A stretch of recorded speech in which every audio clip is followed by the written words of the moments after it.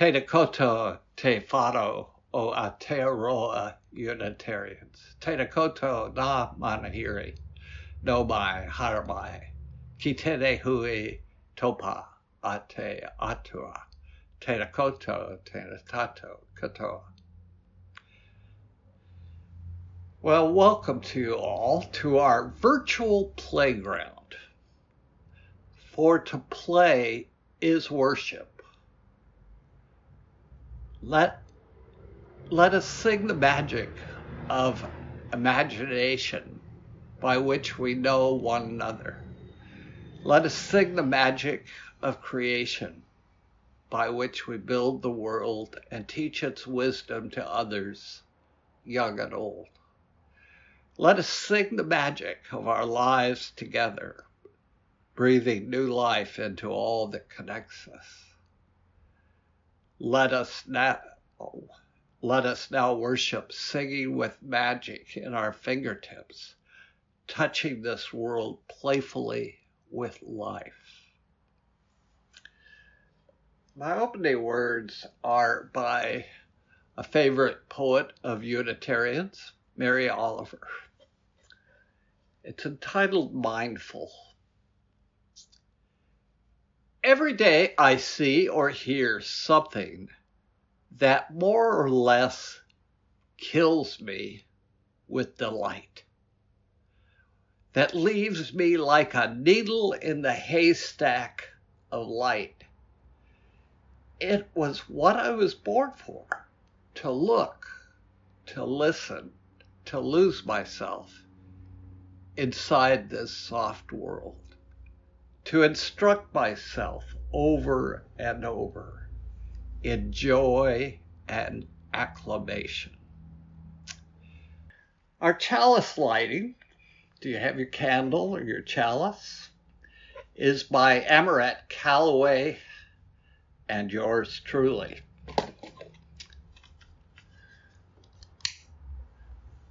Bring with you what is yours. A burdened heart, a joyous song, a wearied spirit, a seeking mind. Bring the gift of yourself to the chalice. It is an honorable gift, full of light, if I can light it.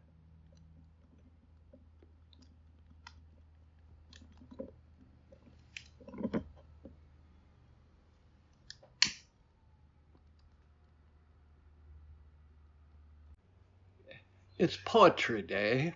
For our reading this morning, I've selected another poet who's a favorite of Unitarians, Anne Sexton, and her poem, Welcome Morning. Anne suffered from bipolar and a lot of depression and suicidal ideation, so that she could write a poem like this, I find encouraging. There is joy in all, in the hair I brush each morning, in the cannon towel newly washed that I rub my body with each morning, in the chapel of eggs I cook each morning, in the outcry from the kettle that heats my coffee each morning, in the spoon and the chair that cry, "Hello there, Anne," each morning, in the Godhead of the table that I set my silver plate cup upon each morning. All this is God, right here in my pea green house each morning. And I mean, though often forget, to give thanks, to faint down by the kitchen table in a prayer of rejoicing as the holy birds at the kitchen window peck into their marriage of seeds. So while I think of it, let me paint a thank you on my palm for this God, this laughter of the morning, lest it go unspoken. That joy that isn't shared, I've heard, dies young.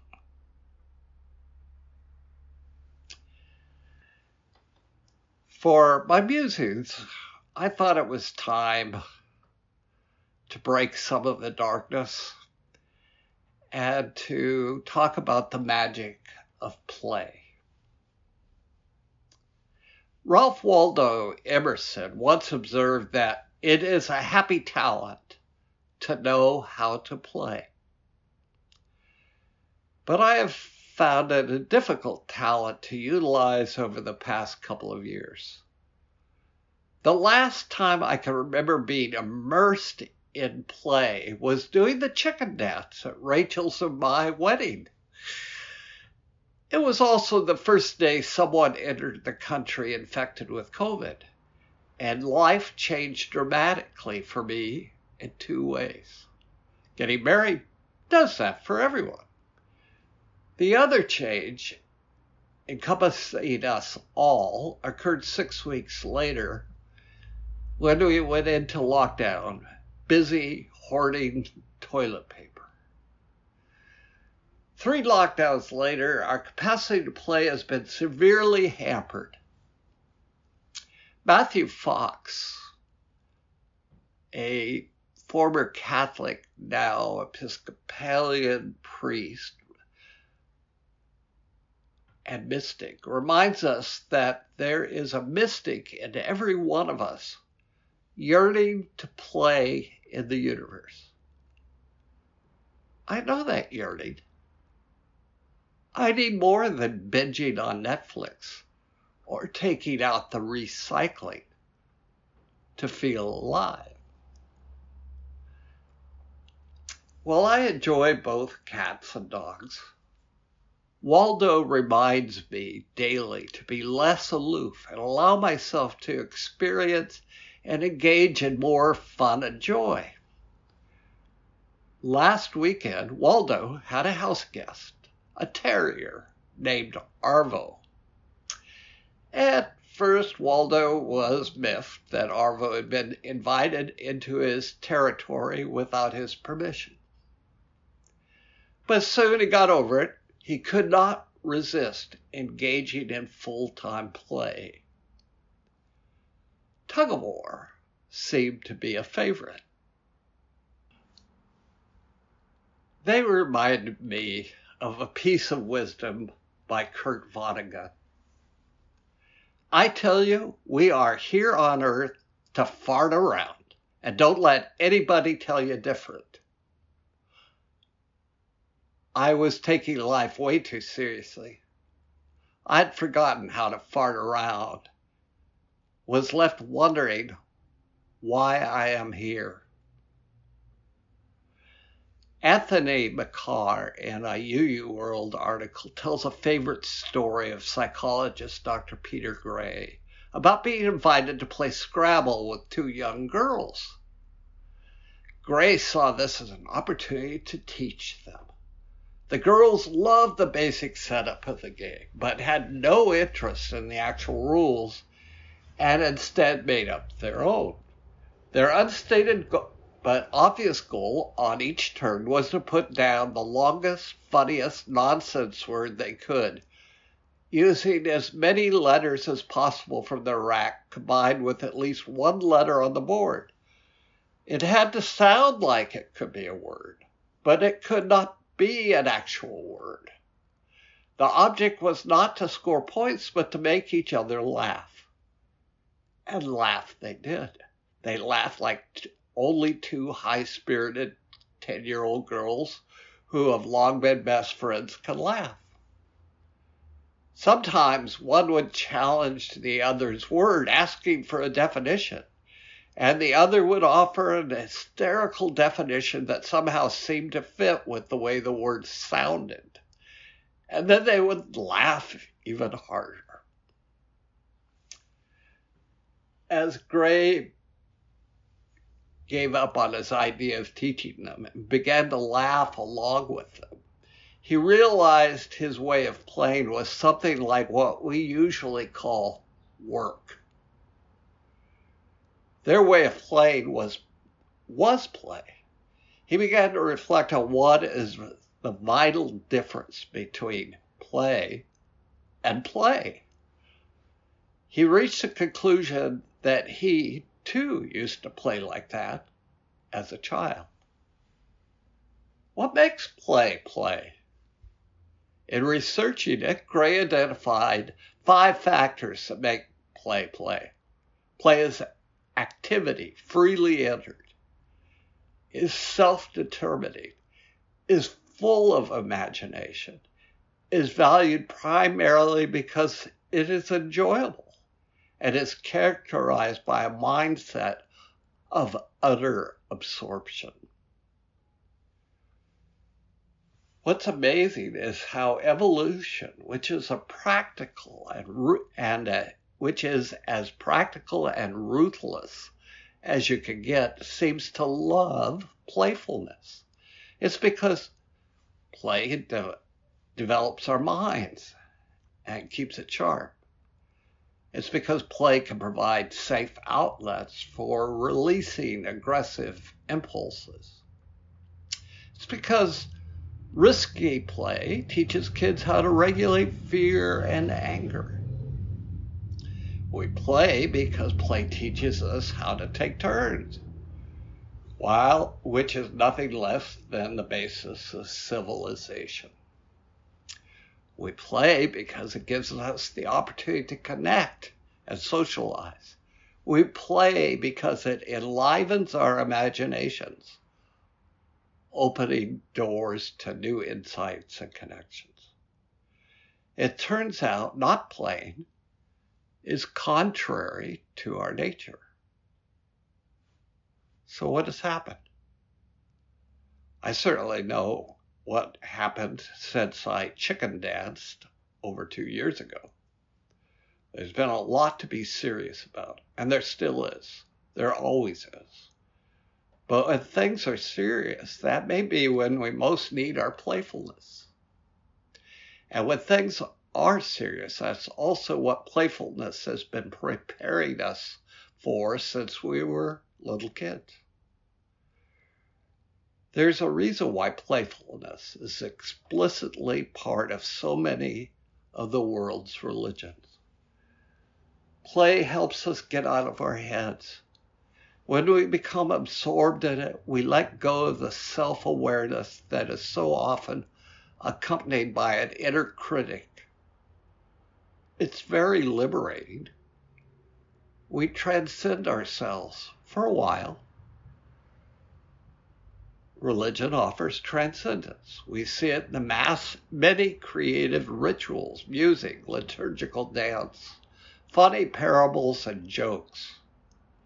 Jokes are disarming. They come in sideways at truths. The comedian Lenny Bruce is reported to have said, "I know my humor is outrageous when it makes the Unitarians so mad they burn a question mark in my front lawn." We hold the truth lightly, but that does not mean we don't stand for anything. That's what this joke gets at, sideways. Alan Watts, who was a lifelong Buddhist and for a short time an Episcopal priest, said the universe seems to be essentially playful itself, in the sense that it is totally unnecessary. It is not for a particular end. I find that an interesting idea. Watts pointed out that Hinduism describes the creation of the universe as Lila, meaning divine play. I think that Jewish and Christian stories of creation also seem like divine play. In them, God is improvising, imagining things into being and enjoying them, seeing that they are good. God creatively populates the earth with such creatures as the tasseled wobbegong,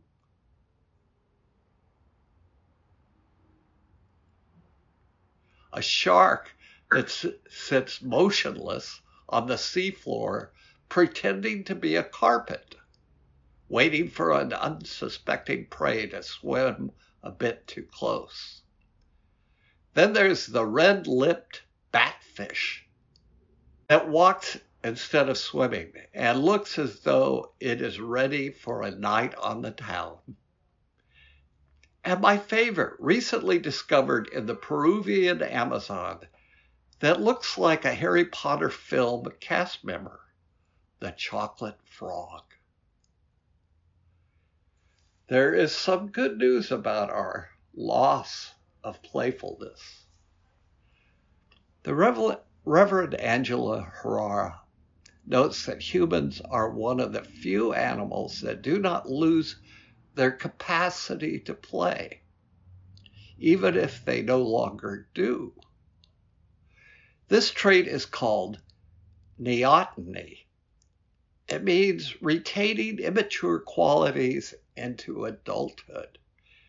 And here you thought being immature was a bad thing. It turns out our playfulness, which humans are hardwired to retain all their lives, is one of our superpowers. It has helped us to be adaptive, resilient, and creative. Plagued by pandemics, an inflated cost of living, climate change, and the threat of nuclear war, we especially need those strengths right now, don't we? We face what seems insurmountable. As we face what seems insurmountable, our playfulness and our joy are not a diversion, but a strength. They are also irresistible. Who would you rather join forces with in the work for a better world? Playful people? Unitarians? Right. The people who've tapped into creativity and joy. We retain our playful hardwiring throughout our lives, but as we get older, people do tend to play less. In our work-oriented culture, play may be perceived as a waste of time. Also, our egos or negative self-talk might get in the way. Are there some ways you'd like to play, but you're holding yourself back? Maybe you think, that's too silly, or I'd look silly. It might help to know that the word silly comes from the old German word selig, which means blessed. Earlier, I quoted Alan Watts, arguing that the universe seems to be essentially playful itself in the sense that it is unnecessary. It is not for a particular end. On one level, I agree about it not being necessary. But on another, I take issue. In order for there to be beauty and awe, the universe was necessary. It was necessary in order for love to take place. It was necessary that existence could mean something. It was necessary that the bond between energies of particles, the interconnectedness of all things, could be given extraordinary shapes. It was necessary if we were going to have someone around to laugh at our jokes or to play Scrabble with. It is necessary so we have a place to fart around. The Reverend Marisol Caballero has written words that inspire me to draw upon my superpowers and play, To play is to pretend. And honestly, sometimes the world seems too heavy to leave the house. Let it alone inspire moments of joy.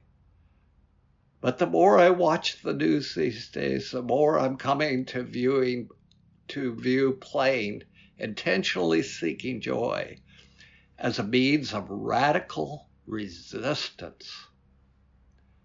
Come on, put on your Spider-Man PJs, bring your Wonder Woman lariat, and join me in the Batmobile to save the world from its too serious self. My closing words are by Patrick Bateson, Paul Martin, and myself.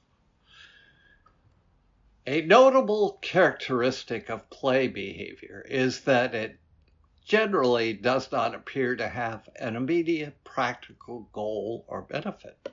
Play appears to provide its own reward, at least in the short term, by being intrinsically enjoyable. So go forth and reap your reward. You will be energized, enlivened, unburdened, renewed, and open to new possibilities. And now, those of you who have a flame, let us extinguish it. We extinguish this flame, but not the light of truth, the warmth of community, or the fire of commitment.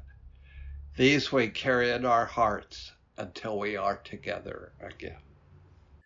And the question is, how do you personally play as an adult? And how does it make you feel? Okay, how do you play as an adult? And how does it make you feel?